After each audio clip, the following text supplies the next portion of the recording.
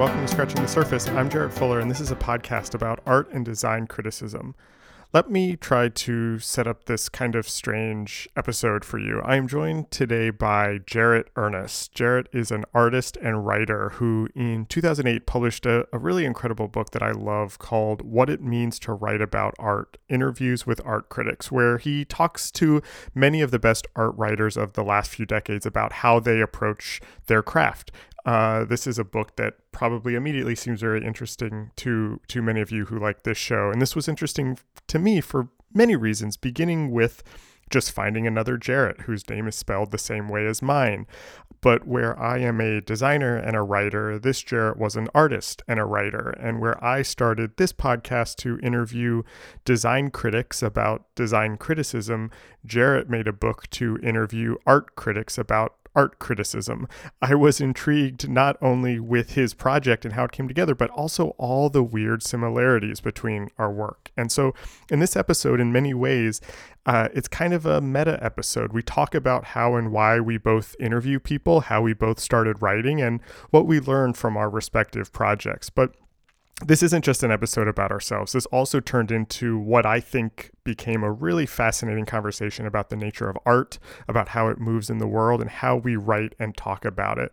We talk through the differences between art writing and design writing and what we want from each of those. I really, really enjoyed this conversation. Jarrett is an incredibly smart person who's really thinking about art in a deep way that I just really love and admire. His writing has appeared in publications like the Brooklyn Rail, the Village Voice, Vulture, and the Los Angeles Review of Books, and he's lectured and critiqued at schools around the country. I hope you get as much out of this conversation as I did.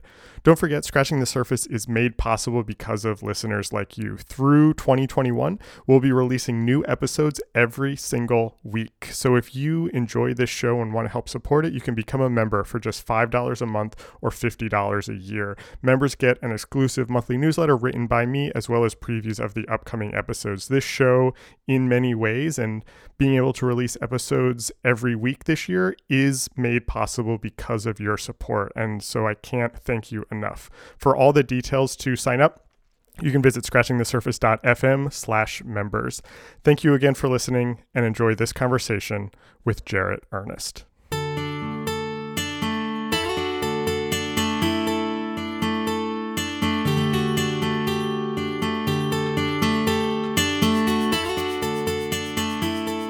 Just for listeners, I just want to very quickly talk about the weird parallels in the two of us. And so you are an artist and a writer who essentially edited this book, put together this book called What It Means to Write About Art, where you interviewed people who write about art critics, about kind of how they do their job, about how they got into their job, about how they kind of think about criticism.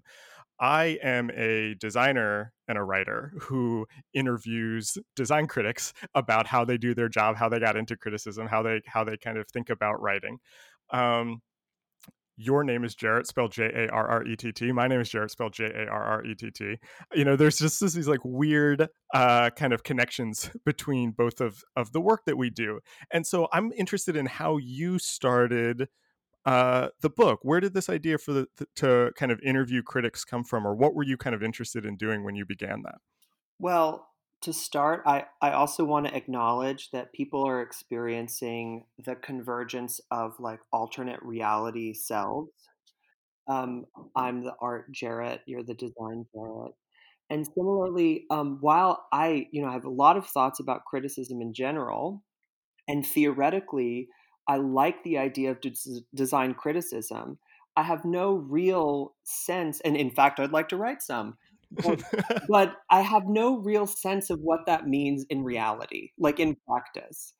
And so I'm hoping to learn from this conversation not only about your process, but about the kind of stakes of the design discourse now and how that might intersect, overlap, or diverge from Mm-hmm. some of the things that I sketched out in the book. Yeah. Uh, so, how did I start doing it? I guess there's a lot of ways to answer that. The most straightforward way is I was always an artist and I went to art school. And when I got to art school, I was a painter, and I looked at the people who were painting and the people who were teaching painting, and I just thought, like, these are not my people. Like, Mm. these people are dumb. Like, they don't read books. Like, Yeah. the way that it was being taught and discussed was not interesting to me. Mm. I was interested in, ideas and whatever, and I still love painting. Painting's still probably my primary relationship to art. But, so I stopped painting. I didn't take any painting classes in art school. And I started taking everything else.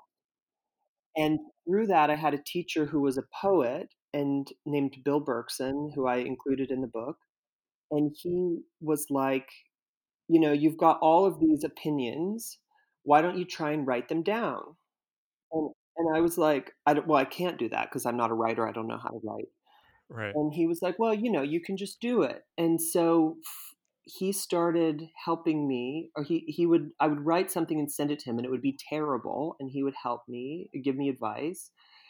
And then I thought, okay, I graduated from art school. I want to learn how to write. So I did something that was very, very naive, which was I applied to PhDs in art history because Mhm. I thought that, I read a lot of books and I love it. And I love talking to people about art and ideas. And so, isn't a PhD in art history where those things happen? And I got there and very quickly realized that is not where they happen. Mm. And, and I wanted to learn how to write, and I wanted to think about writing about art as a really complicated thing. And so I was in a PhD program in New York for a few years, which was utter misery, the worst experience of my life. Not because it was hard, but because it was so stupid. Okay. What And do you mean by that? What do you mean it was stupid? I felt like the people that I was talking to didn't have any serious investment in art at Oh, all, I see. Got it. or Mhm. and that's where my desire to write came from.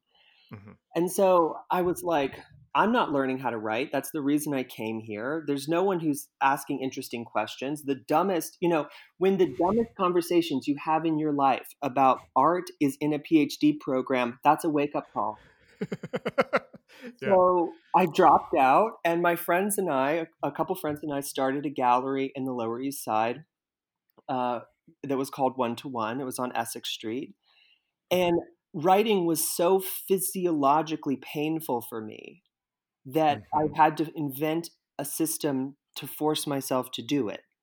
And so I just made a rule that I had to publish something every month. Okay. And I was a really good talker. I was confident about my ideas, and I was confident about thinking and talking, but writing is not thinking or talking. Mhm.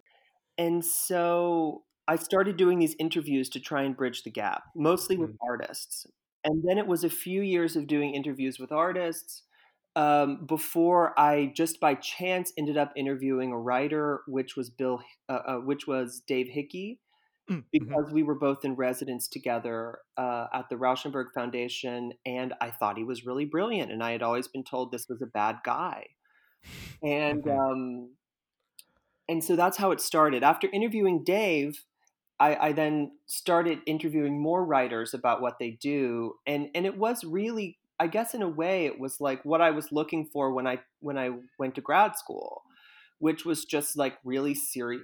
Every Yeah. person, Yeah. you would do a ton of research, and then you would have like a complicated conversation with them about their work. I mean, look, I promise this whole conversation won't be like, "Oh, wow, look how similar we are." But, I mean, even your experience sounds so similar to my own in that when I was in design school and even more so working as a designer, felt like the conversations around the work we were doing were not interesting to me. Um, I like you was someone who is interested in ideas and interested in reading and in design, especially I was interested in how it actually lives in the world. And so when conversations around design devolve into whether one typeface is better than another typeface, or whether, this shade of blue is the right blue versus this shade of blue, I tune out. I can't do it. Um and and I then also was interested in writing, and people said, "Oh, you should write." And I said, "Oh, I don't know, I'm not a writer." And I have joked before that I am a podcaster in a way because I'm a failed writer because I like don't want to put in the work to to write as much, and that's where interviews came in for me. Also, can you talk more about this idea that you were interested in ideas and you like to read? I'm struck by that writing wasn't something that you were interested in before you had this teacher in school. If you were, kind of interested in all of this stuff already, how did that kind of intersection between kind of writing and reading come into your art practice? Well, reading was always a huge thing. I was always a ravenous reader from the time that I was really small. And that's always been very, very natural. Like it was a Hmm. long time for me before I realized that like reading comprehension was like a thing Hmm. because I would just be like, "Oh, you read it and you understand what it means." It's like Right, it right. almost wasn't even until I started teaching where I was like, "Oh, like we've got to talk about what Yeah, it just actually means before we interpret it." yeah. So I was very into reading and I read a lot and it was like but somehow that was never writing. I think that Right, writing right. is a level of abstraction that is different than other ways of communicating. Talking is provisional in the way that thinking is. It Mhm. disappears at the moment that it appears, and you can change your mind in the middle of a thought, and it's okay. But with writing, you're really talking about something that's a form and that it has a certain kind of stability. And even with the great writing, which has the experience, the illusion of this kind of fluidity of thought or speech, that's the product of really precise technical skill. Right. And, in a way, it's just like training. I didn't have the training. I never really was in a writing class. So I think that those things are really different. I agree. And a phrase that stuck out to me when I was reading the book was when you were talking to Thriza Nichols Goodeve, and she referred to interviews as collaborative conversations. And I found that to be a kind of interesting term to think about interviews as a type of writing, or interviews, or conversation, even as a type of kind of, I don't know, elaborated speech or elaborated talking in some way. And I'm interested in how you thought about, I guess this is a two-part question, kind of what you think about that term collaborative conversations in your own practice and in kind of putting together the book. But I'm also interested in your process of structuring and editing these interviews. The book was much more casual than I was expecting. A lot of times when I read transcriptions of interviews, they become very kind of rote and here's a question, here's an answer. You put yourself into it, sometimes more so than others. Some conversations start the same way and then go somewhere where I wasn't expecting. How did you kind of think about the editing of the book and kind of the process of uh, having these conversations with these writers? To start with what you were saying about Thurza, whom I really adore, I'm glad that you pulled that out of her interview. Describing interviews as collaborative conversations because she herself is a writer who has done so many interviews that are really unique with artists and writers. And they're unique because I think not only is she so smart, but here's the thing, a lot of people are smart. Smart's not that big a deal, Right. actually. It's kind of like talented. It's like a lot of people are talented. I mean, a lot Yeah. more people are not talented, but it's a pretty big pool. And so what's special to me about what Thurza does is not only is she smart, but she's very human, and Mm, she knows how to connect the idea to a kind of personal to a kind of personal experience. And so I really admire her, and I feel like I learned a lot from her in that sense. Um, oh, but okay. So the thing about collaborative is, I think everything is collaborative. And so one of the things that has become increasingly interesting to me as a writer is to move away from the framing, the isolation of like a single person or a single event as as the bearer of meaning, but rather to orchestrate them in such a way that you understand that they're in a very complex dynamic, which is collaborative. Like it's a collaboration with reality. It's a collaboration with their community. And in a larger sense, I think that that's what I tried to set up with the book as a form, is that you have all of these one-on-one conversations. So already you have this little dyad, but each of those dyads are put in context of 29 others that Right. create a world. And Right. sometimes those world, sometimes the people are talking about each other in the interviews, and sometimes they're in a completely separate reality. But I felt like bringing them together was a way of trying to say, like, none of these people are in this alone. Hmm. And so I think that that's one of the reasons why I love interview as a form. It's precisely what you're saying about the collaborative thing. Like things come up in these interviews because I'm me and they're them, and we're doing it on a particular day. If you did it on another day, if you did it Right. with someone else, it's going to be a completely different conversation. Right. And so when you talk about how much I've put myself into the interviews, I think that that was not only a way of being kind of honest, that like both the person I'm talking to and the reader can have a sense of like, who is this person that's asking these questions? But also it could allow the conversation to go into a new direction Right. by being very transparent about like what I'm bringing to the table. Yeah.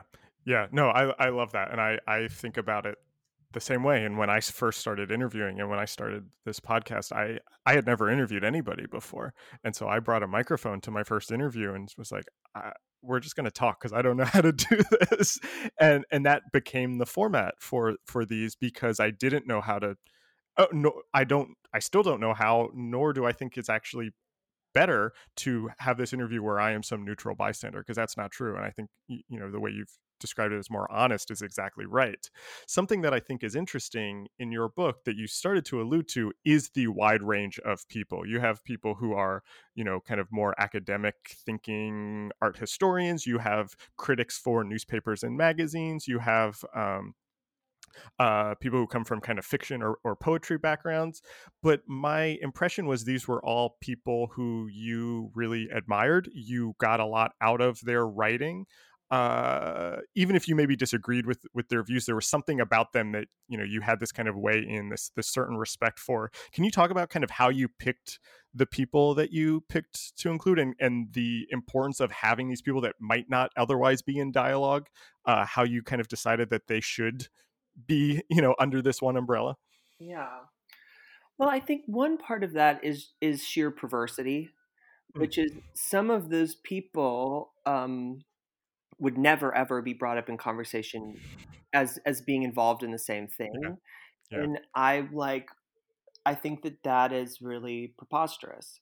Mhm. Um, Also, I think what you're saying is right. I mean, if you ever want to do a project that will just make a bunch of people mad at you, it's to do a book like this where you select a finite group of people, because every person that is not in the book um, is like slighted. Right. And I wish I could report that art critics as a group of people were slightly more thick-skinned than that, but they're not. And Yeah. or whatever, Yeah. yeah. But I'm fine with people being mad at me. I think that's also a prerequisite for being like a real writer or artist. It's like, okay, people are going to be mad at you. That's kind of a good sign. So, but aside from that, it was a balance, because I felt like there were writers who were historically extremely important, and I wanted to capture a picture of who they were while I could. And a number of people that I interviewed have also died since then, Mhm. since the book has come out. And so, in a sense, that becomes more poignant. Um, the other part of it were people that I was interested in for whatever reason. And that doesn't Mhm. even mean that I like their writing. It just means that I Right. was interested in something that they did, a move that they had made, and I felt that they Mhm. represented something. Of course, I mean, this book was 30 people, which like doesn't sound like that much until you're until you're like doing it, and then you're like, oh my Yeah. god, like doing these interviews, transcribing them, doing the preparation for them. I mean, it turned into a huge book.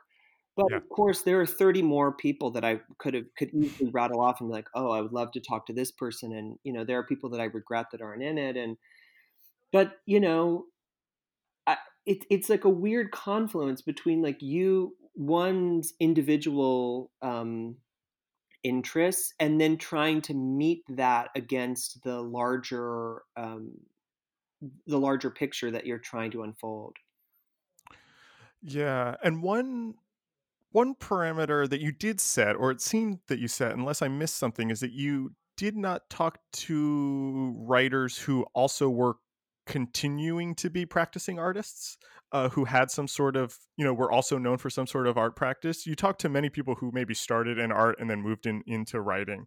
Was that a conscious decision, or what was your kind of thinking around not including, well known artists who happen to also, be, very great writers? Well, I think that in a sense, the rules had to get very arbitrary. And Yeah. so, um, and it's funny, I'm kind of working on a little project that'll come out later in the year that is conversations with some artists who write, but it Mm, felt like if your primary status in the world was as an artist, that was a different thing, you know? And, it's like Amy Silman, who is a great painter, just brought out a book of her criticism, and it's really fabulous. And, a number of people who write about art who are artists, it's some of my favorite writing because there is a kind of freedom in many cases. First of all, there's an embeddedness, like they care about what they're writing. They wouldn't write about it if they didn't care. right. And then there's a kind of freedom because they're not a writer. This isn't what Mm, they get paid mhm, to do. And so I think that with trying to put together the parameters of this book, which was just kind of anything that could help make it have a shape, I said, I can't really put in, poets, novelists, those are people who use language as a medium and mm, they think about it. In deeper ways necessarily. An artist thinks about words in an interesting way, but not necessarily the same way that a writer would. And so that's the only reason. I think it's kind of a lame reason, but I felt like I could have, I could do a book of 30 interviews with artists who write, and it would be fabulous. But it would be yeah. a very different book. Yeah. Well, I mean, I asked the question because I'm kind of curious about your position in that. You mentioned that you studied painting and that you still, are very interested in painting. Do you see yourself primarily as a writer or primarily as an art? Like, where do you fall on that divide? And then also, where do you see this book kind of on that divide? Like, do you see this book as a artistic practice, like a gesture of artistic practice, or is this a book of criticism and of writing? Well, I don't necessarily think it's important what we think about ourselves Mm, as much as what the culture needs from you and how you function within it. I think is mm, probably more quote unquote important. But if you're asking how I think about it, when I think about my essential self, I think of what I do as an artist. okay. And however, um, increasingly, I mean, I think of an artist in a very large sense. So I think of writers as artists, and I think of filmmakers Yeah. as artists. You know what I mean? It's like Yeah. Yeah. Yeah. when I say someone is like an artist, I could say that about someone who does something in almost any form. But lately I feel like I've really connected to writing and language in a different way, and so I do also feel like a writer. Like I don't feel like a fake Yeah, yeah, yeah. writer. Yeah. I've never had the imposter syndrome thing that like whatever like Generation Z talks about. Mhm, mhm, Um, mhm. so yeah, I don't know. Like in this book, like I think of this book as much as an artist project as a writing project, but the truth is it's both. I Right. think that that's kind of the thing. It goes back to what you're saying about the collaborative conversation is that I think I'm really trying on a lot of levels to get away from these kind of dualities. Yeah. And which is funny given like how I just like talked about laying out the rules of like not artists are right, but Well, I mean, that's why I asked the question because that was I felt that in the book, and I felt like that this was a book about writing. Also felt this was a book about art. I kind of, in reading interviews that you did about the book, kind of felt like you were kind of straddling both of those lines, that this was an artist book and this was also a book of writing.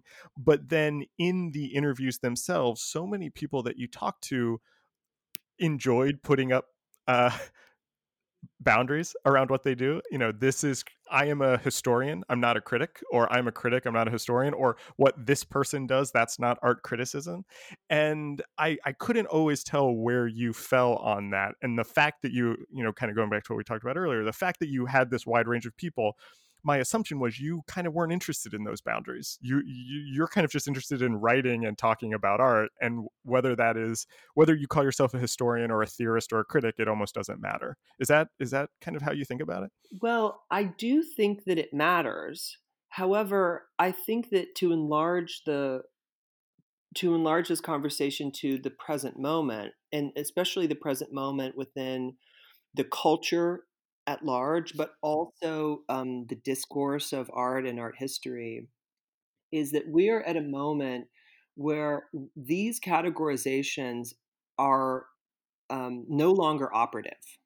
Right. They're not clarifying, and in fact, the distortions, particularly in a racist sense, Mm-hmm. are Mm-hmm. so transparent that we really have to rethink from the ground up. I do not think that there are a lot of tools that come to us from art history that are going to be useful for this work. Um, and I think that, probably art criticism as a category, as we knew it, I mean, when I said art criticism to someone in this book like Michael Fried, it meant a specific thing. Whatever he meant is not what it means now. And in fact, there might not even be art criticism in the future. There might not even be art criticism now, frankly. And so I think that that is, on one hand, kind of scary, I guess, if you're invested in institutional power, which I am not. On the other hand, it is really an exciting opportunity to think about something that's really complex and difficult. And the best way to begin that work is to try and dissolve the inherited thought patterns and distinctions, and then really look at them next to each other and say, look, put everything on the table. I have no fear that the art that I love and believe in is going to persist. Maybe we'll lose a lot of stuff too, but what we're doing is we're going to put demands on these things based on the needs of the moment and of the future.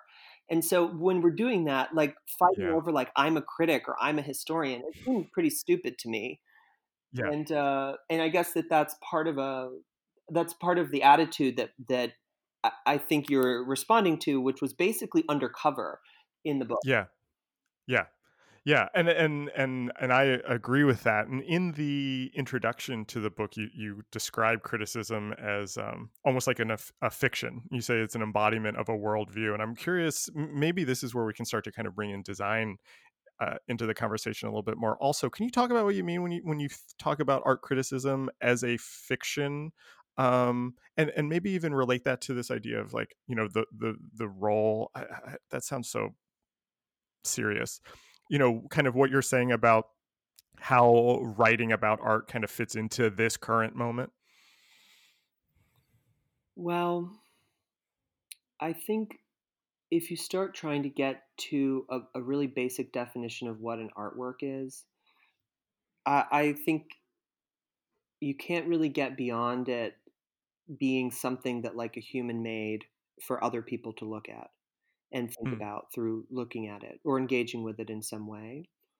And because otherwise, it could be any object in the world, and every object, can be an aesthetic contemplation can be brought to bear on anything.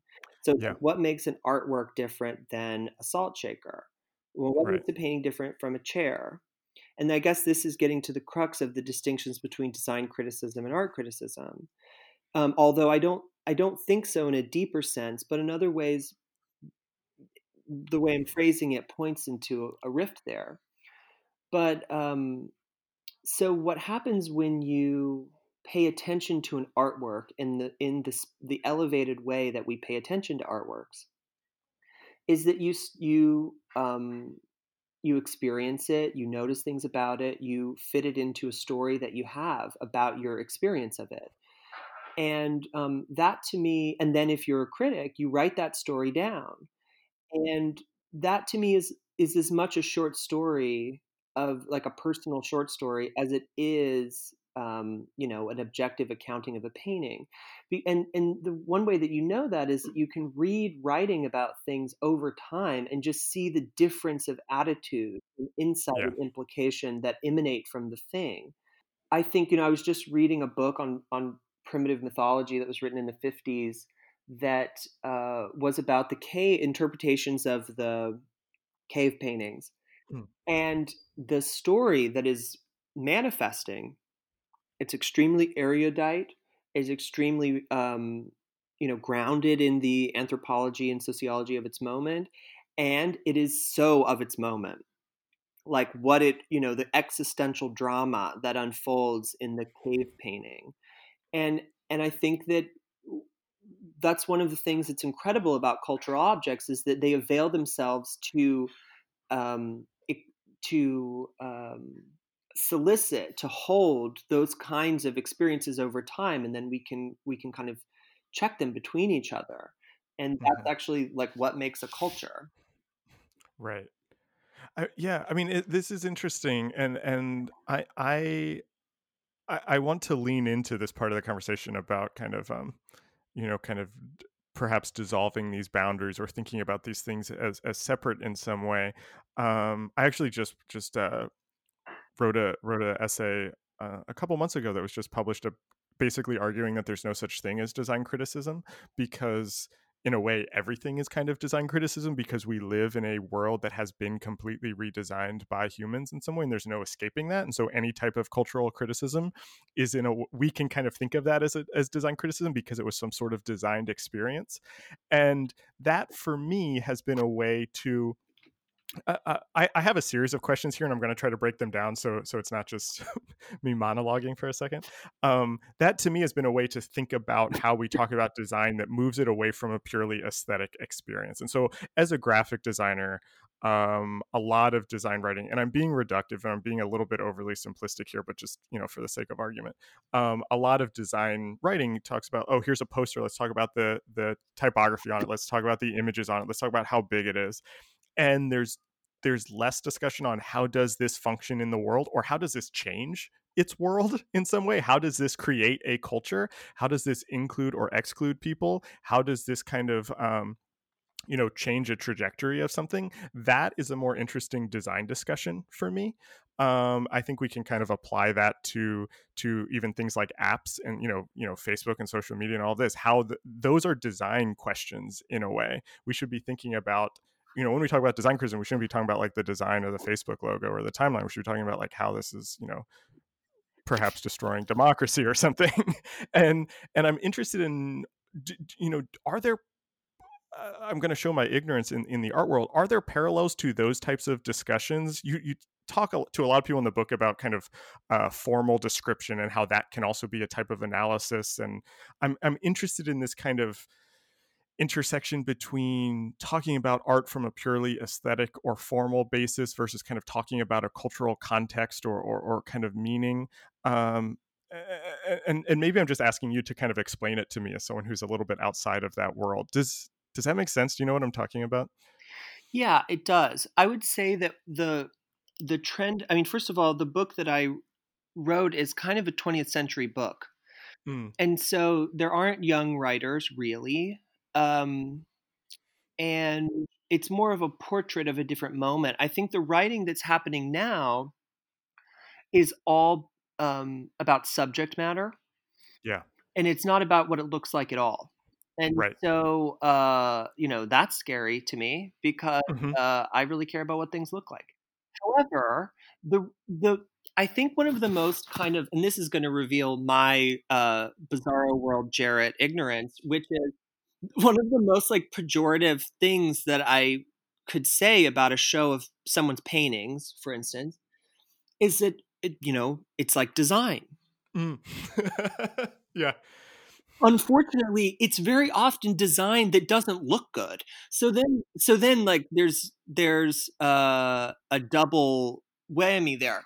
But I guess so in that pejorative of me saying that a painting looks like design, I guess what I'm in my prejudice, what I'm saying is that it's purely operating at the level of form or decor, and there's no reason why it should exist. It doesn't tell me any story, not even it doesn't communicate to me any urgency of its place in the world. So I don't know why anyone would have made it. And so I guess like to me, when I dismiss something as being design, which is really obviously a joke, is that it seems to me like it's not engaging with some kind of larger purpose. However, the way that contemporary art and criticism is trying to get to that larger purpose is solely through the discussion of the subject matter of the art. This art is about X. Hmm. And we then evaluate the quality of the X. By the way, the X is always a good thing. The X is always something we really like. But there becomes this pesky problem, which is like, but is it actually a good artwork? Does it communicate the X through its embodied form in a way that is more subtle, uh, layered, complex, disturbing, beautiful than I would imagine, given the equation, this artwork is about X. And the way that artworks do that is through the way that they're made, what they look like, and how they unfold that information to you in space and time. I want to come back to that for a second, but I just have to talk about this like bizarro world thing for a second, because the same thing happens in design critique. And I teach in undergraduate and graduate programs, and I've seen critics come in and talk to students, and if a work feels too into itself, or too it doesn't have that kind of urgency, it doesn't seem like it's actually talking to the world, um people will say, "Oh, this is art. This is too art. This isn't design." And it's the same thing that you're talking about when you look at art and you're like, "Oh, this is design." And so it shows how there's this like weird disconnect between these two worlds that are actually very, very similar. And I think, you know, I don't know. I don't know how to talk about this in a way that doesn't start to put divisions between them. But it's almost like I want these two sides to come together in some way. I want design to have the urgency that art can have. But then I also, you know what I mean? Like how do we talk about that? Historically, I think that those two things come together through architecture criticism. Mm-hmm, And mm-hmm. notably, there were no architecture critics in my book.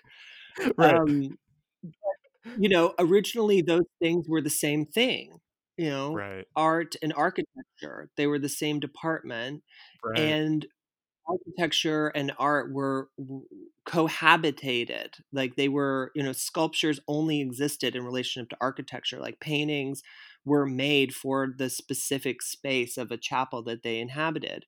So I think that you could look at the distinction as being one that follows the trajectory of modernism, maybe. Yeah, yeah, yeah, yeah. um, or modernism as we experience it, in the 21st century as the whatever Mhm, abandoned dream. mhm. I want to come back to this idea of kind of the formal or the aesthetic experience, and maybe how that kind of connects to what we were just talking about, because that to me is something I'm just asking you kind of selfish questions that I'm trying to work through in my own work right now. That to me is the hardest part. And even in this conversation, I've said things like, "Oh, I don't care about conversations about typography or about color," but that's not really totally true, because that Yeah, is, of that's course. what I actually learned, and Yeah, that's the difference that's between this blue and that blue is actually kind of important.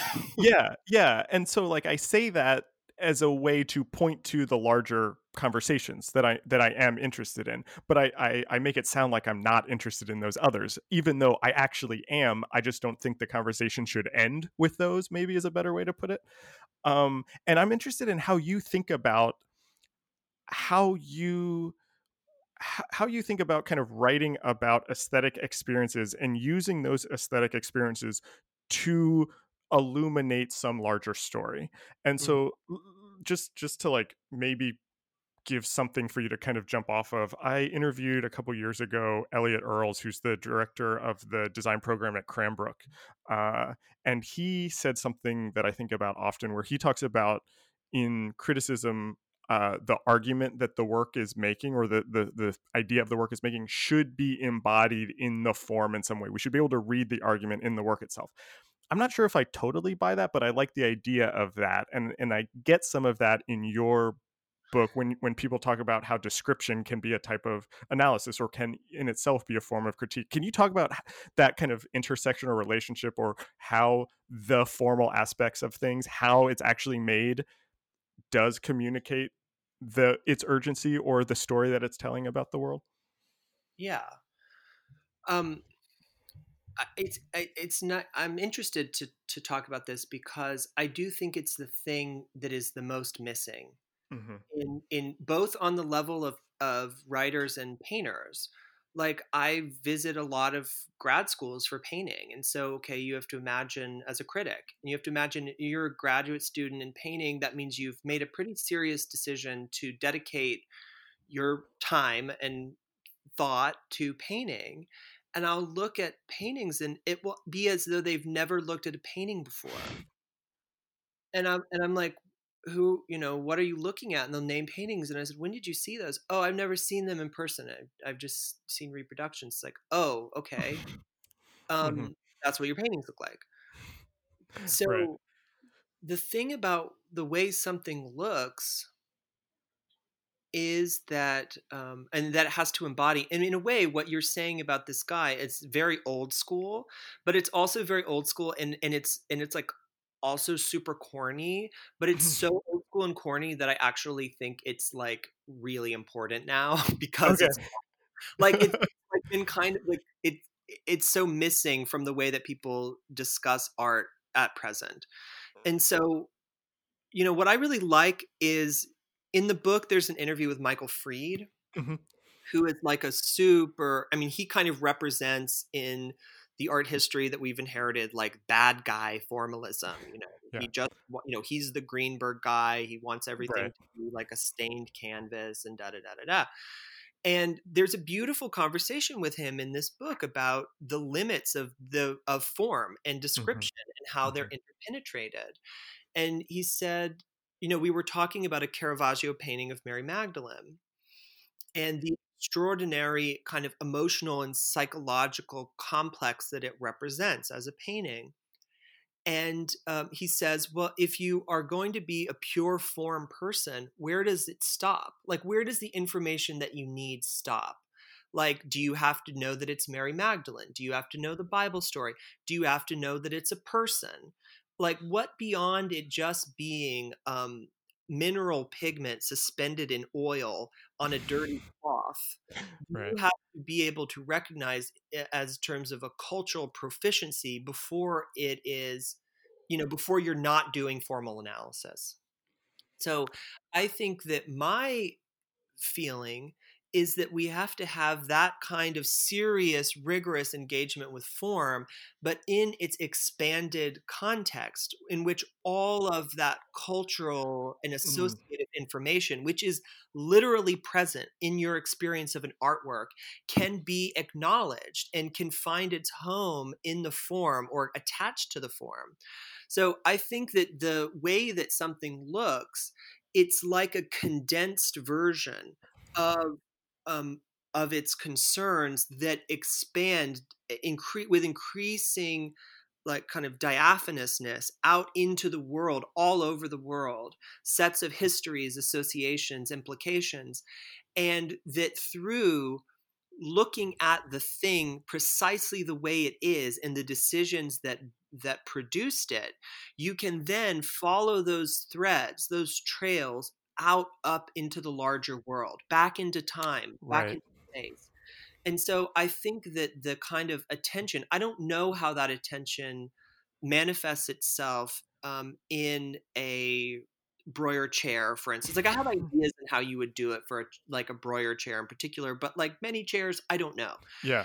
And however, in the way, if you want to talk about a painting or a sculpture, which is the thing that I know pretty well, is that every single thing that you see was a decision and it has a history and it was done on purpose. Right. Yeah. Which is And the same for a chair, though, really. yeah, just true.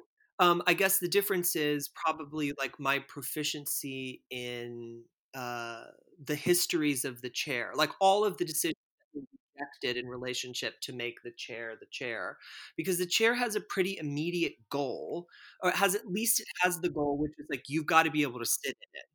It doesn't fall over. Like it's the same with like architecture. Like, you know, the building has to not fall down. It has like a baseline uh goal that it has to cross. With an artwork, the beauty of it, the thing that makes it so profound is it doesn't have that basic goal. Like it doesn't, and that means that every single aspect all the way down it was is subject to a kind of interrogation or intervention at the level of its own existence in a kind of existential sense.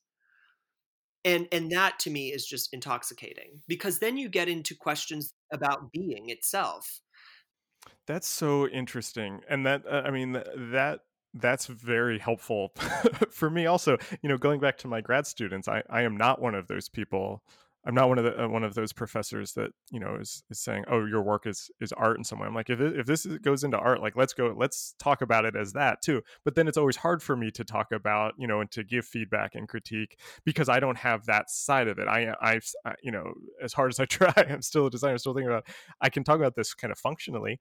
Um, and so I think that's really interesting. I'm going to just completely change the subject for a second because I want to go back to something that you said earlier when we were talking about why you didn't include practicing artists, and something that really struck me, and I must have known this probably subconsciously, but reading interview after interview it becomes really obvious how many of the art writers that we all know and look up to and admire are also poets or came from a poetry background, and just the amount of poetry in the book was amazing to me, and I'm just curious your thoughts on maybe why that is, or that kind of relationship between poetry and art writing. Why so many poets are also just like kind of incredible art writers. What do you think about that? Well, I think that there are two ways of answering that question. One is, I think if someone else had done this book, there would not be that presence of poetry. Mm, I care about poetry, partly because the way I was introduced to writing about art was through a poet who wrote about art. And he introduced me into the lineage that he himself came from, which had to do with, it was centered around Art News magazine in the 50s and 60s in New York, that had a tradition of hiring poets. You know, John Ashbery wrote art criticism there, James Schuyler, Frank O'Hara. And reportedly, I mean, the kind of quip in the book is, I mean, I think John Ashbery might say it, is that he likes poets because they know how to write and they don't have all this extra baggage. You know, they right, can right. write about what they see. And at the moment of AbX, that was the dominant ideology of how you would engage with an artwork. It's like, what do you see? That's 20th century American abstraction. Can you push your ability to see what's there beyond the limit that you might think is even a limit that you don't even recognize that you have, and then tell the story of that. So that's basically a lot of abstract Hmm. abstraction criticism, and it's fabulous. You know, it's beautiful. Talk about it. Speculative fiction. It's these descriptions of, how the blue and the red work against each other. On one hand, that's physiological because there is a real thing that a particular amount of red next to a particular amount of blue in specific shades calibrated can produce an optical effect. But with the ABEX, it wasn't about an optical effect. It was about an psychological, a spiritual, an existential effect. I mean, like a philosophical effect. And so I was hipped to this lineage of poets who write about art just by happenstance. But I love poetry. I've never and I love poets, and I'm very close to many poets. My partner's a poet. And so I think that in people that you wouldn't expect to have had a poetry background, I was especially attentive to that. And partly it's because, um, most people who are some writers in the book and most artists, they know they're artists as little kids. And that means that they experience their entire adolescence being self conscious about it as, as an artist. And I think as a poet, and this comes out in Peter Schjeldahl's interview most beautifully, you recognize you have a special relationship to language as a child. And that means you think about language, all kinds of language, what your parents say, things on your report card, stop signs, whatever, with a different kind of attention. And so to me, that is really interesting when you start trying to understand the dynamics of writing and also the motivations of writing. Is that that deep apprenticeship to the language of the world is something that if you are a writer or a poet, you that's your education. How did working on this book change how you think about writing, or more specifically writing about art? Like how did this actually kind of change, whether that's like process, whether that's kind of how you look at art, whether that's how you kind of think about your job as a writer? How did you come out of this project differently?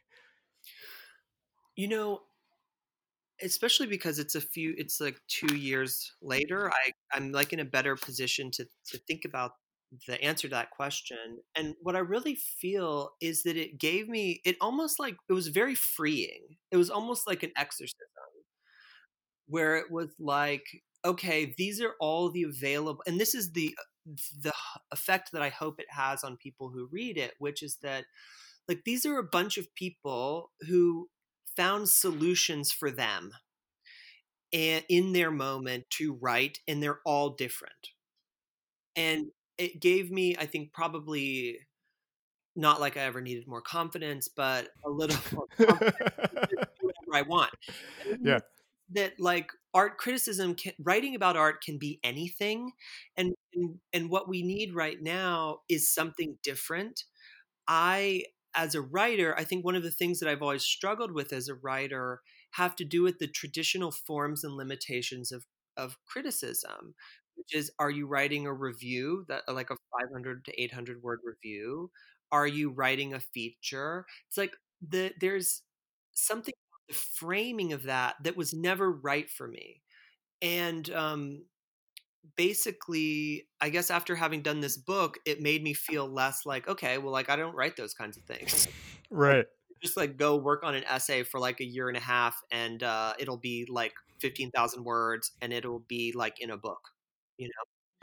Yeah, I think freeing is such a great word, and a great way to describe it. And I honestly feel the same way in reading your book. I definitely think that comes across. And in me doing this podcast, I feel like it has opened up for me new ways of thinking about how to write about design, how to talk about design, what design even is. In some ways, it's and I hope that's the same for listeners too. Just to get really meta here. um, like you said, this is kind of a 20th century book. This is all people who are primarily older than you. I'm interested in who the writers are that you're interested in now, and maybe even kind of the issues that you're interested in both reading about and writing about yourself, that is kind of facing the art world, I guess. I don't mean to use that word, but you know what I mean. That the art writers are thinking about now, or that you're thinking about. Uh, well, I think that when coronavirus first started to happen, a lot of people in the art and media world started to have like a little mini crisis, like a midlife crisis, like Hmm. whatever stage of their life they were in, Yeah. like a crisis of meaning. And I was like, yeah, good. You should have that crisis of meaning because what you do is irrelevant and like it doesn't matter. Like kill yourself. No.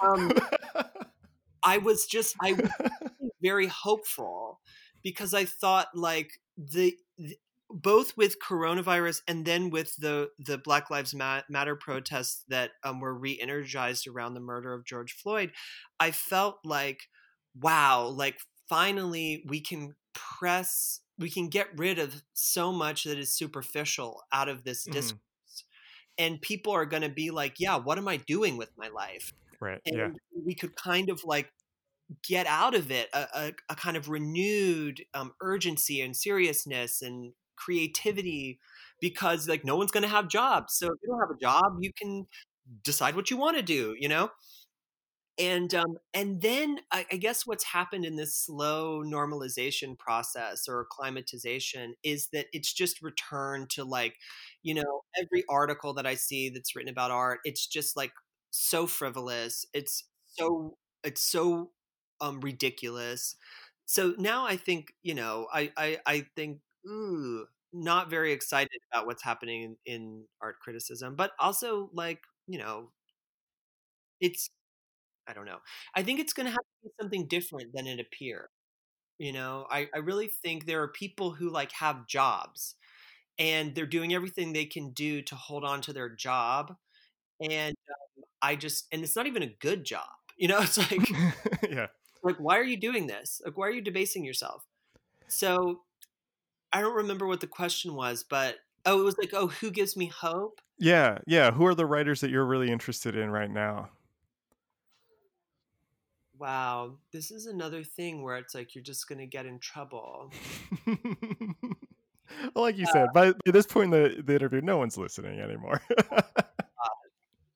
Thank God. Um,